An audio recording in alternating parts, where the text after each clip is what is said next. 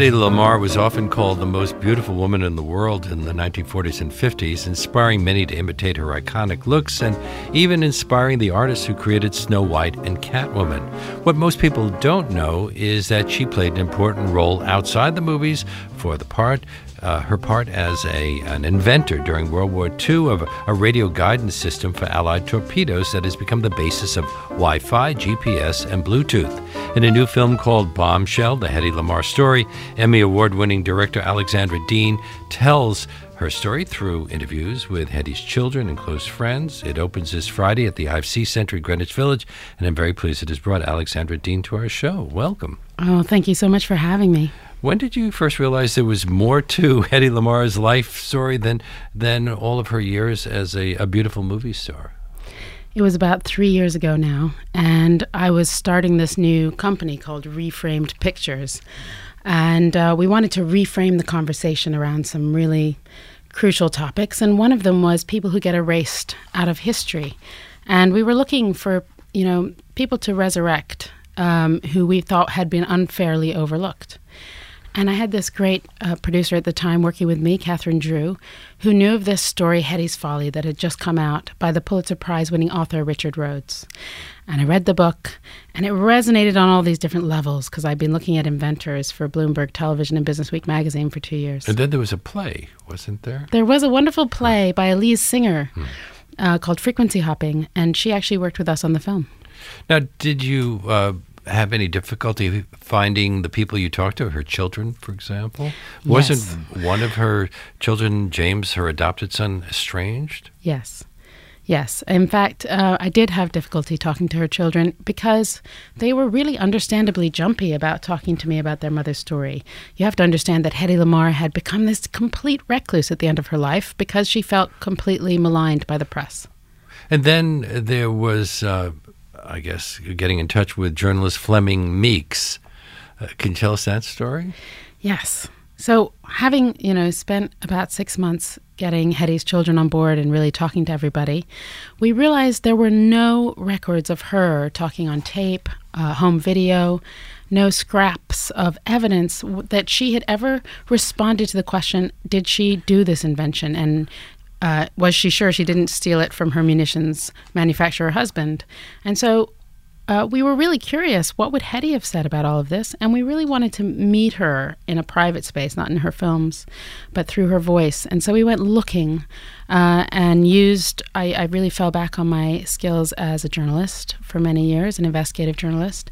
And I really made a list of everybody who could ever have talked to her on the record, any inventor, any child or, family member, friend, or journalist. And we had about 70 people on this list, and we went down it with great enthusiasm, asking everybody if they had a scrap of information, and struck out, and it was devastating. And then, I was waking up in the middle of the night thinking, we've got to try again. And so we did. We went back down the list, and Libby Krutz, an amazing person in my office, said, you had the wrong email for Fleming Meeks. He's now at Forbes magazine, and she got in contact with him. He called me. I picked up the phone, and he said, I've been waiting 25 years for you to call me. He'd been sitting on these tapes, and what an extraordinary thing that was. How many hours of tape did he have? It was 4 tapes. I would say each one ranged between half an hour and 45 minutes. And she talked about her life. She talked about her life. And it was this incredible thing because he'd only wanted 7 quotes for a little Forbes magazine article, and she just kept going on. How did an Austrian Jewish girl named Eva Maria Kiesler become Hedy Lamarr? Hedy comes out of Hedwig, but it was manufactured. Yes, she was this Austrian Jewish girl from this upper middle class family, very proper, who learned concert piano as a child. But she had this burning desire to be an actress from the time she was young. And when she was, in the process of fleeing Austria because she was Jewish during the Second World War, she was picked up by Louis B. Mayer and made into Hedy Lamarr on the crossing from Europe to America. But she'd already appeared in German and Austrian films and theatrical productions, and she appeared in Gustav Maschati's Czech film Ecstasy. Yes. That film probably would have ruined the career of an aspiring young actress. Did it help her career? You know, there's a lot of ways you can look at it, but it was her Kim Kardashian moment, I like to say. If you want to bring it to today, that's what it was. It brought her, exploding onto the public consciousness, because this was a film in which you see a woman in the throes of orgasm for the first time on screen, and it was 1933. And she also runs through the woods in full frontal nudity. Full frontal. I mean, this was a brave woman. She broke the mold everywhere she went. And this is her as a teenager. She's 16, 17 years old when they're filming this film. She boldly does this. But she comes from a world we've forgotten, which was very, very free in that way. Vienna, between the wars. There are lots of incredible nude photographs of women at that time that were really considered high art and were hung in the opera house. But that film was banned in several countries. It was banned, and Hitler led the charge. But what we've forgotten is he didn't lead the charge because it was nudity or orgasm. It was because the lead actress was Jewish. Now, you mentioned her connection to Louis B. Mayer. How did she meet him? She met the mayor of Metro-Goldwyn-Mayer fame. That's right. The most powerful man in Hollywood and perhaps the world, you could argue at that time. Louis B. Mayer met Hedy Lamarr probably in London. We don't know for sure, but in the tape, she says it was while she was fleeing Austria. She stopped in London and found shelter with some of her mother's friends, met an agent there, and convinced him, I really want to meet Louis B. Mayer. I want to make a pitch to him. I think I could be a Hollywood actress. She knew she wanted to make this pitch. And Mayer, in the timeless fashion of Hollywood producers that we're still talking about today, did not treat her very well upon their first meeting. He made her an offer that she turned down. Yeah, he gave her a paltry sum of money. He actually patted her on the behind, and he said, he chastised her for ecstasy. At least he didn't come out of the shower naked. Well, we don't know, but yeah, no, probably not. But he definitely did, touch her inappropriately. And he said, you can't get away with running around naked in America. That would be a scandal. You better behave yourself if you're going to come to Hollywood. And she said, I don't care for your offer or your tone, and walked out. And then why did he come up with a better offer? He was astonished at this woman. I mean, she was a Jew fleeing from Austria. She should have been on her knees, but she wasn't. She was standing up strong and saying, I'm worth more than that. And so she had to pursue him. She then got on the ship that he was getting on to go back to Hollywood in disguise as a caregiver for a child that was getting on the ship, and she convinced him on the crossing to make her a movie star. Well, she couldn't have disguised her beauty. She was extraordinarily beautiful. She was, and I'm sure people knew. And was she a victim, do you think, of her beauty? Because people very much responded to her very like that, rather than somebody who might have had a brain? A victim is a strong word, and I struggle with it in relationship to Hedy Lamarr because I think it was a double-edged sword for her. It gave her enormous power from the time she was a small child, intoxicating power, and at the same time, it definitely put her into this straitjacket that she never really escaped from. But she was an amazing woman because she tried to turn that power in her favor and make it something she could wield from the beginning of her life, and it's that struggle that I think makes her feel so contemporary. I'm speaking with Alexandra Dean, whose latest film is Bombshell, the Hedy Lamarr story. It opens this Friday at the IFC Center. She had to learn English, and she spoke English rather well in the movies. Yeah, that was a miracle because she wouldn't go to English classes. She went to the movies, and she mimicked the actresses she loved. Marlene Dietrich is one of her favorites. And she just watched everything she did and really mimicked the American actresses as well, trying to get an accent right. But she had to have a speech coach on set, and she says during Algiers she had not a clue what she was saying.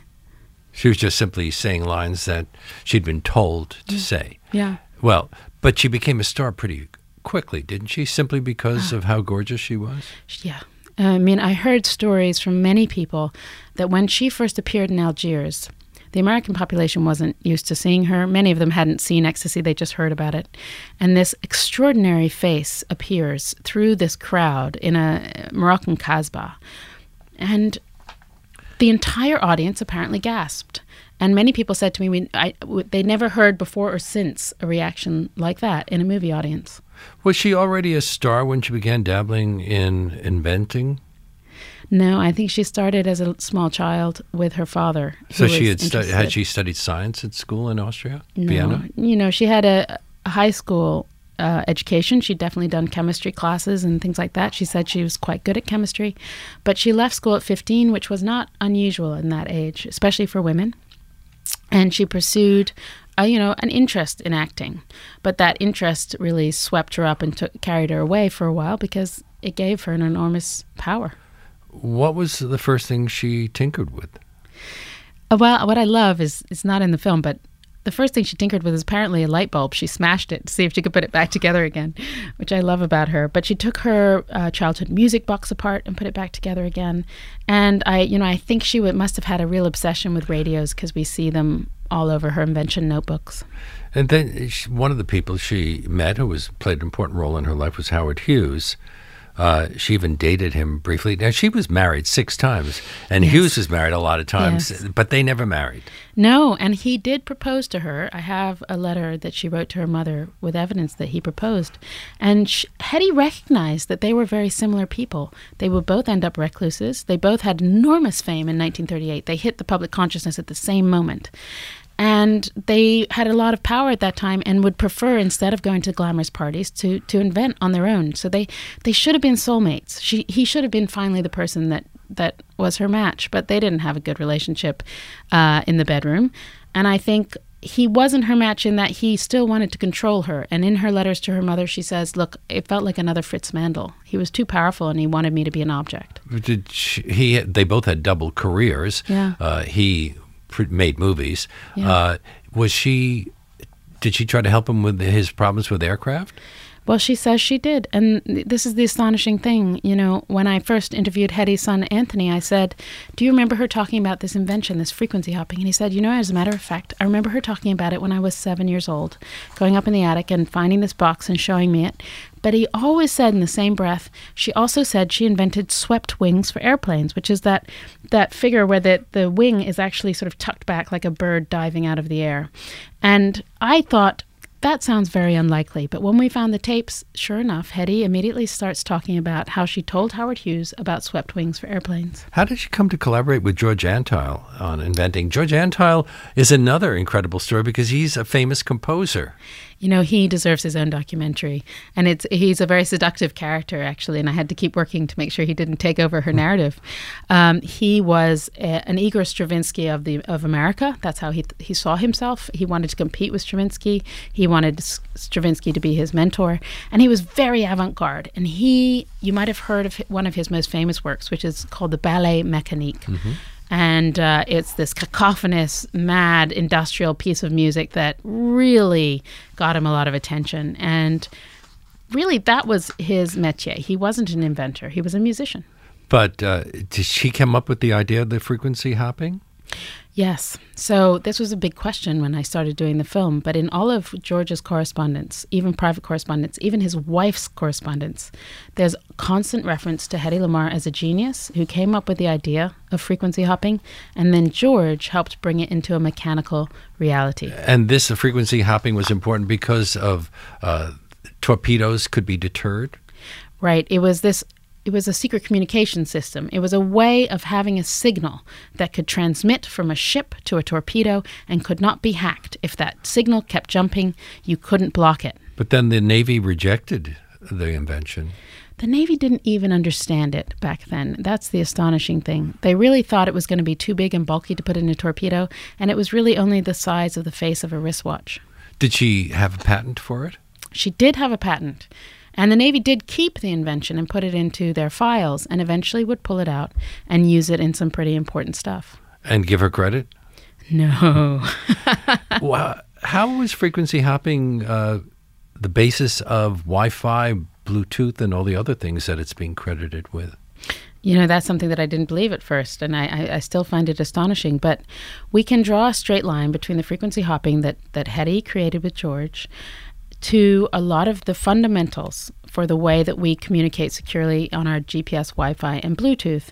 And that's because it went via secure military communications. And if you think of the first drones that the military deployed over Vietnam, they had frequency hopping in them. The ships that were deployed during the Cuban Missile Crisis, because they wanted a secure way to communicate. And that eventually migrated into everything we use today. A man named Robert Price claimed that he'd come up with the idea. Well, he claimed that Hedy was a spy. He was a historian of secret communications.